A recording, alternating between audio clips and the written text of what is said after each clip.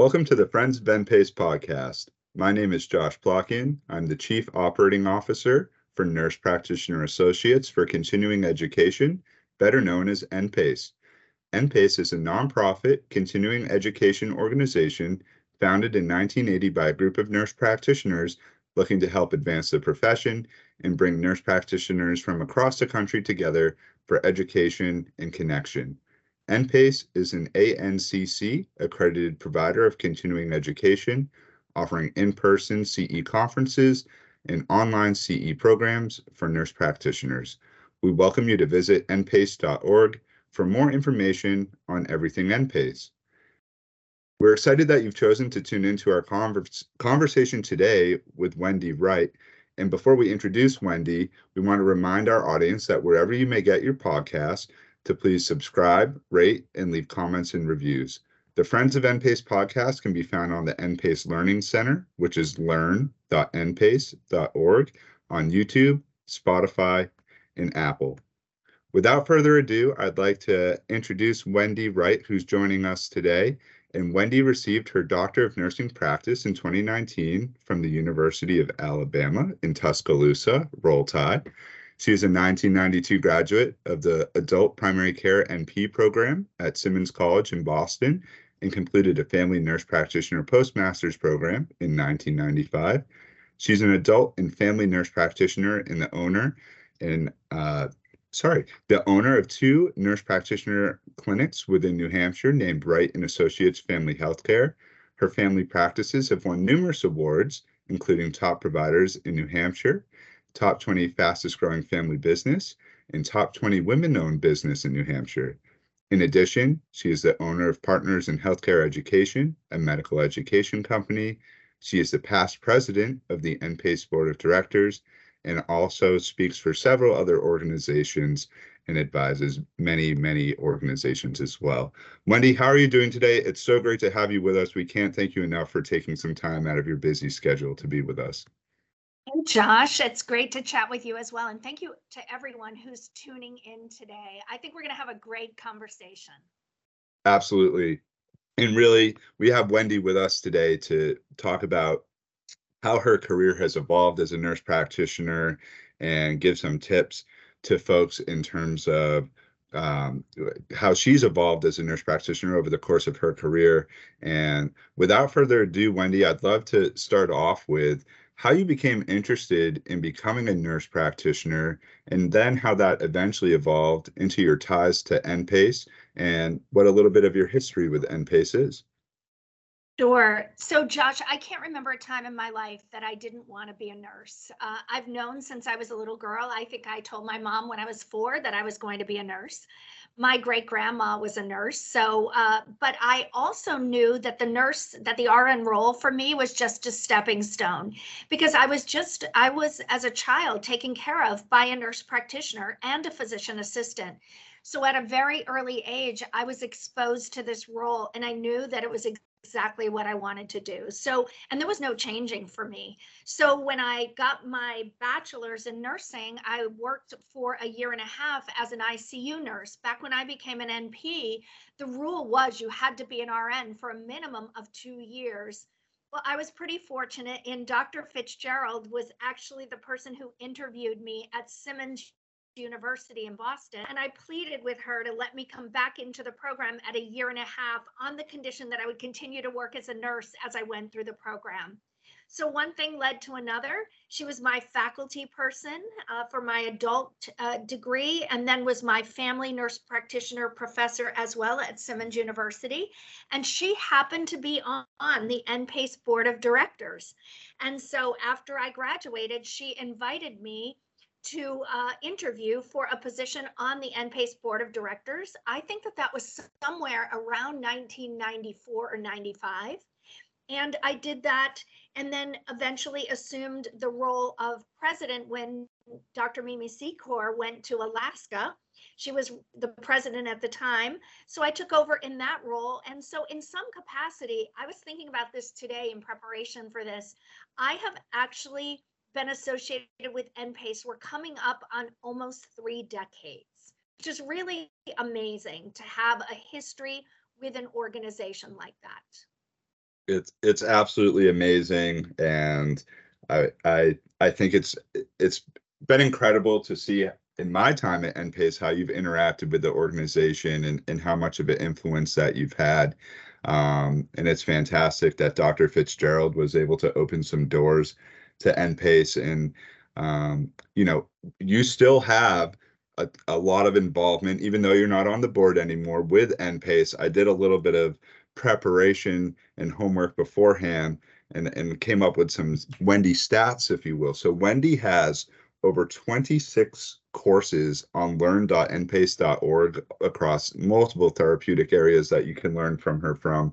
She's done 12 in-person courses over the course of this year at all of our in-person conferences, and she has a few more upcoming in Cape Cod, which is taking place October 16th through 19th. This episode will be likely released after that, but you will be with us in Cape Cod.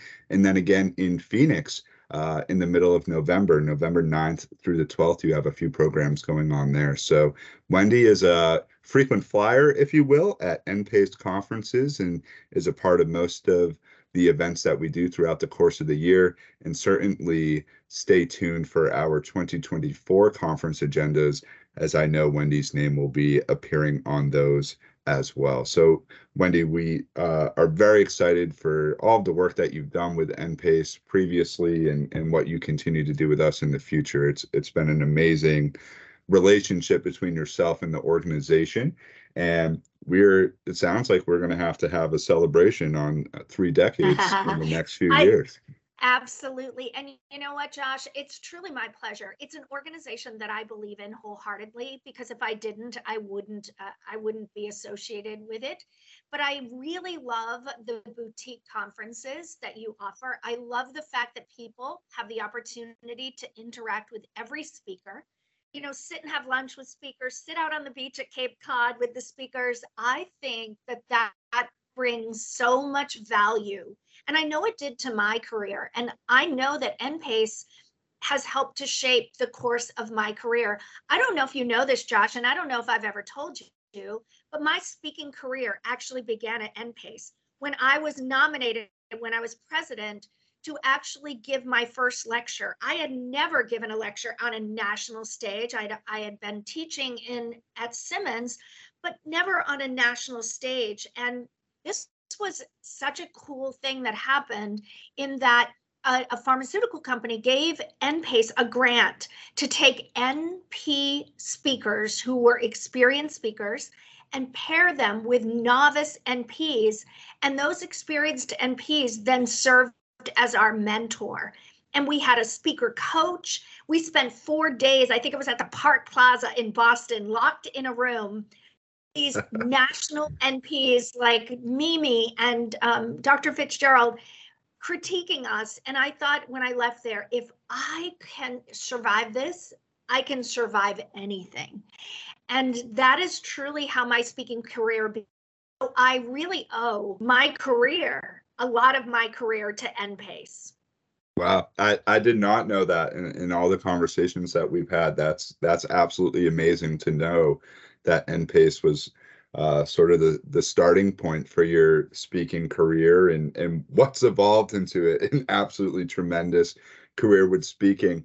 So now that we know sort of how you broke into the speaking world at all of the different nurse practitioner events and conferences, what sort of other doors have opened for you in terms of speaking? And then what's also motivated you to start your own clinic and business, and the balance that you have between your speaking engagements and owning and operating your own business up in New Hampshire?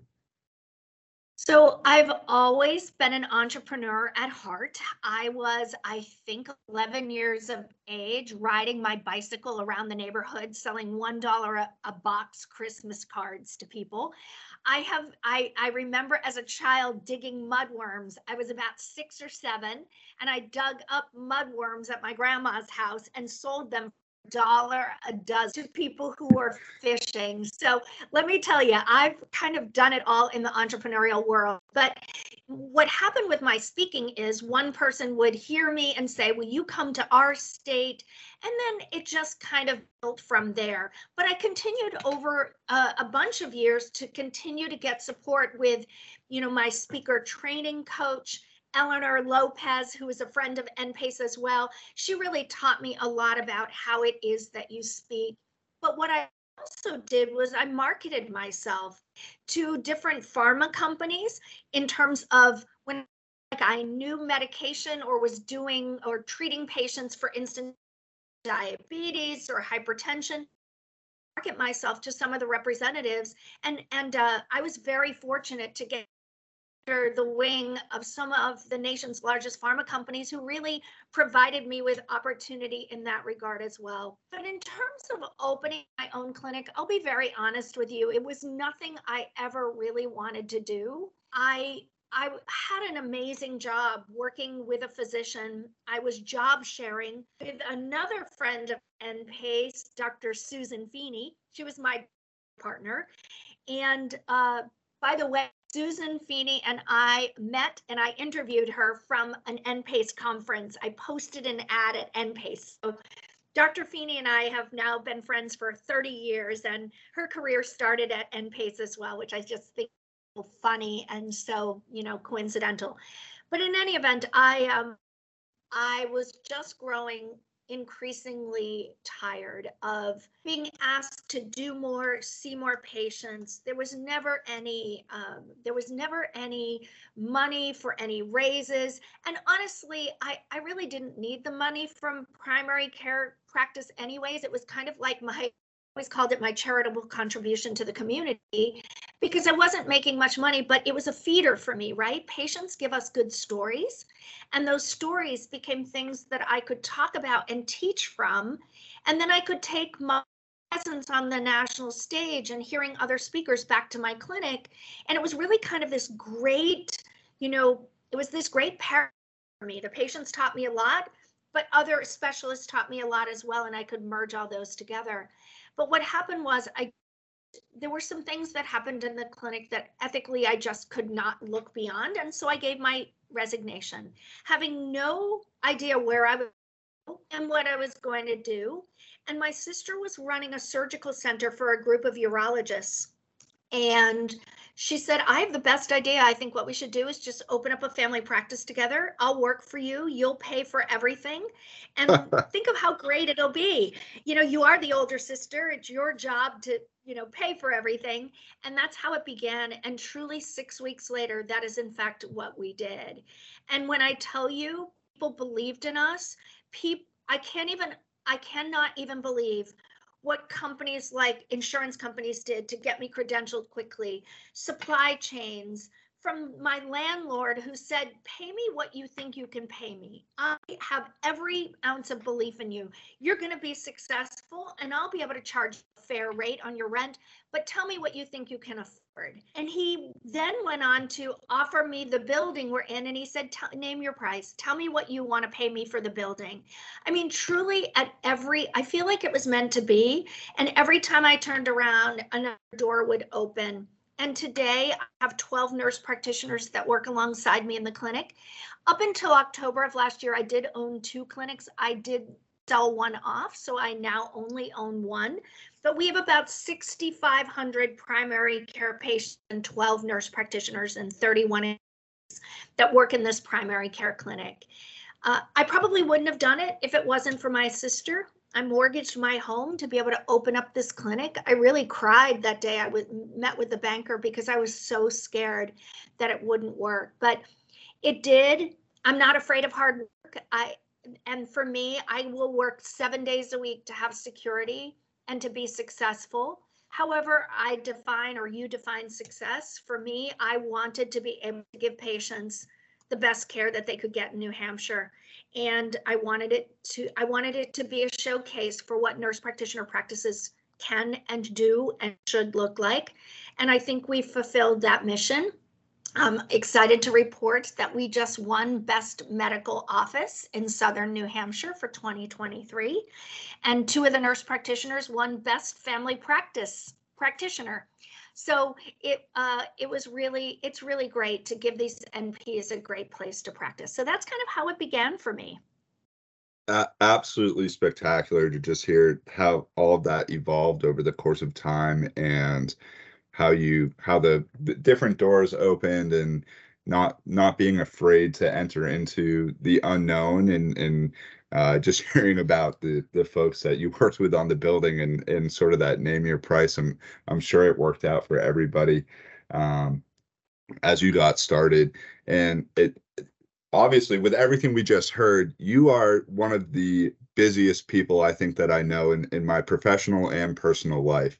And what I'd love to know is, how do you balance the clinic that you own and operate and work alongside with those dozen nurse practitioners and 6,500 patients, the various speaking engagements, being on a plane, I don't know, 3, 4 times a week at certain times, maybe not being home for 2 to 3, 4 weeks at a time. All of the work that you do with some of the pharmaceutical and medical education companies, where do you find that balance? What sort of grounds you in being able to keep up with Wendy's world, if you will, and all the different engagements that you have across all of these different organizations, and certainly your own that you own and operate as well? So I think that first and foremost, when people ask me, how do you have a work-life balance? I say, what the heck is that? I don't have a work-life balance. But here's the thing about me. One is that my career and my work is me. It's everything I ever wanted to be. I love the work that I do. I love being a part of the community.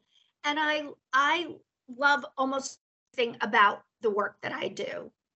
I also know that it takes a village. And, I used to always kind of march around and say, you can have it all, but the reality is you can't have it all.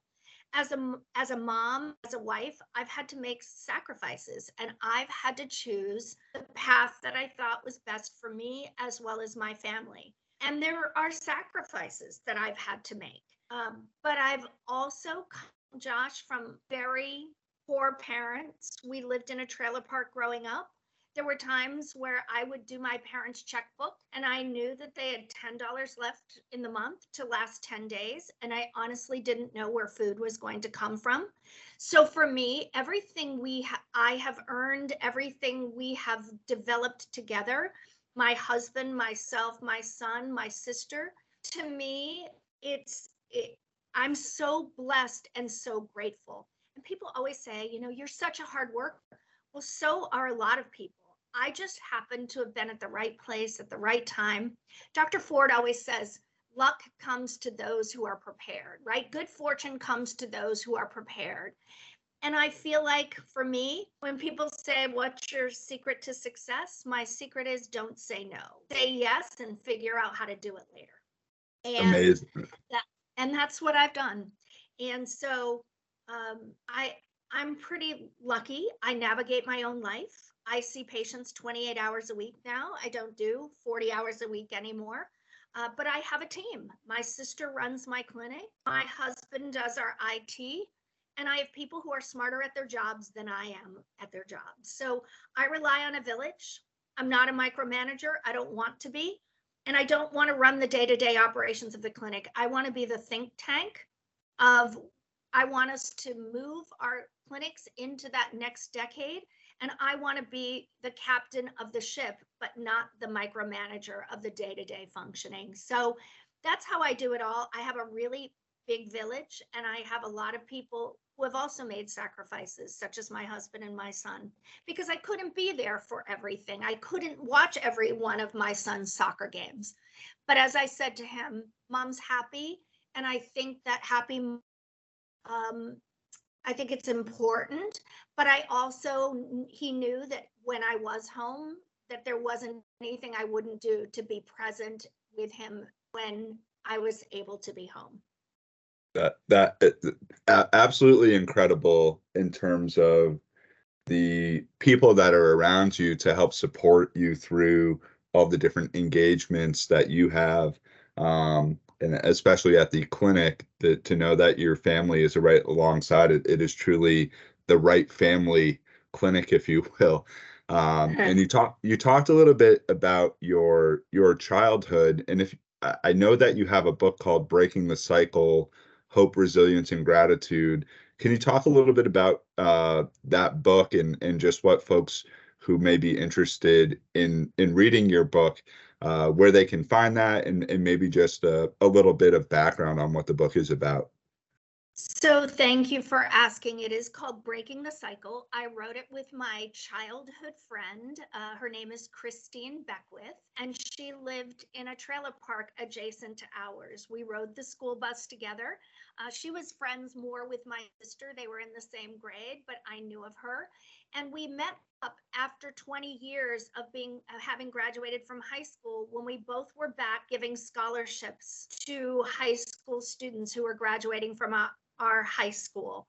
You know, it was just so ironic. And when we started to chat, our lives were so parallel.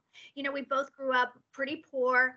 We both grew up in the trailer parks, but she had really made a successful speaking career in the world of banking and mortgage. And I had made a successful career in the world of, NP education.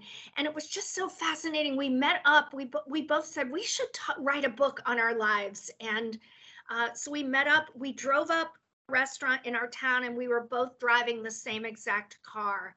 It was just so interesting. We both have one son. Our lives really led in parallel. What I love about the book is it's as honest and as raw as a look at my life as I could muster. And Christine did the same thing as well. And it really just talks about, if you think about breaking the cycle, it's not just breaking the cycle of poverty, it's breaking the cycle of abuse. It's breaking the cycle of lots of different things, educational cycles as well. And I think Christine and I have done that. And you can find that book on Amazon. It is an Amazon bestseller.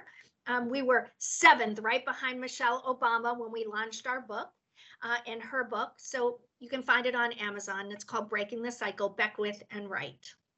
Amazing. I highly recommend folks who are listening to check that out on Amazon. It is a very affordable book as well. So something that folks should definitely look into to learn a little bit more about Wendy's background. And I'm sure that folks who do read will gather some great insight and information in terms of how they can break the cycle and what your experience was like, and what their takeaway is from that. I think one question that comes to mind with all of this is, when you do have time, which I know is not often, but when you do have time to take a break or take the foot off the gas pedal a little bit, what do you like to do outside of your nurse practitioner world to help prevent burnout or fatigue, or things that you enjoy doing with your family when you're not on the clock, if you will?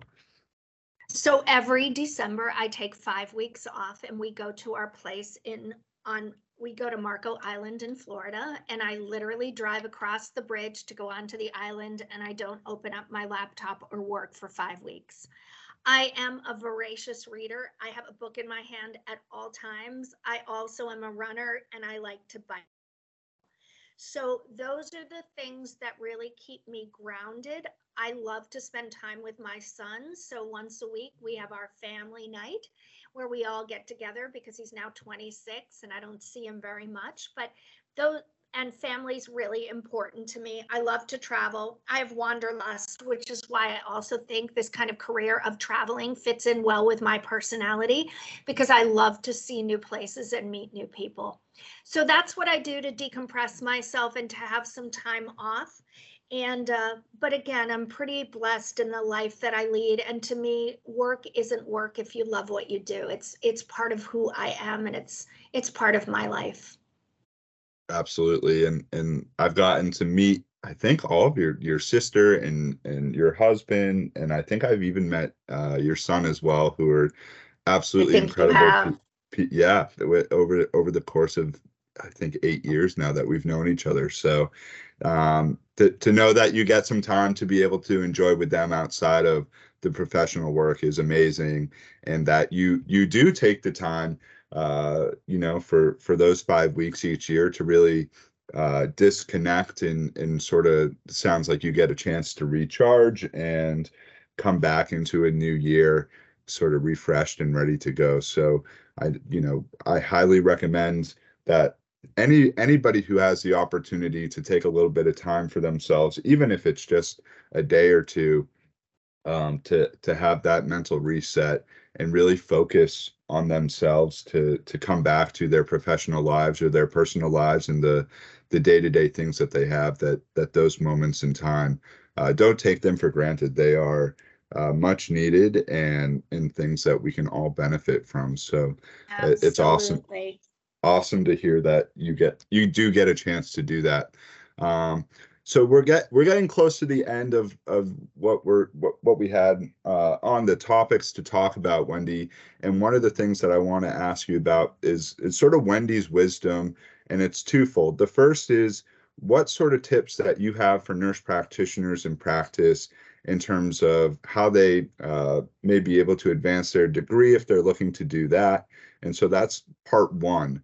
In part two, I sometimes people ask me, am I a clinician, and I'm not a clinician. I've certainly learned a lot in being in this industry for 8 years. But one of the questions that came to mind when we talked about having you on the podcast was, how can a patient prepare to come into a visit with their healthcare provider and have it be the best sort of experience for the patient? Is there anything that you can think of that they could do that they can get the most out of that 15 or 30-minute visit that they have when they come into the office and are able to meet with the provider that they're with?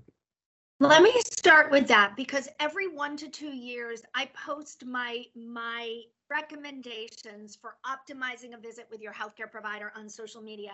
I also on our practice social media as well, because there are a few things that I really believe can really make a visit much more effective. First, patients need to arrive on time. And if they're new, or if there's going to be paperwork to fill out, don't come right at the hour when you're scheduled for your appointment.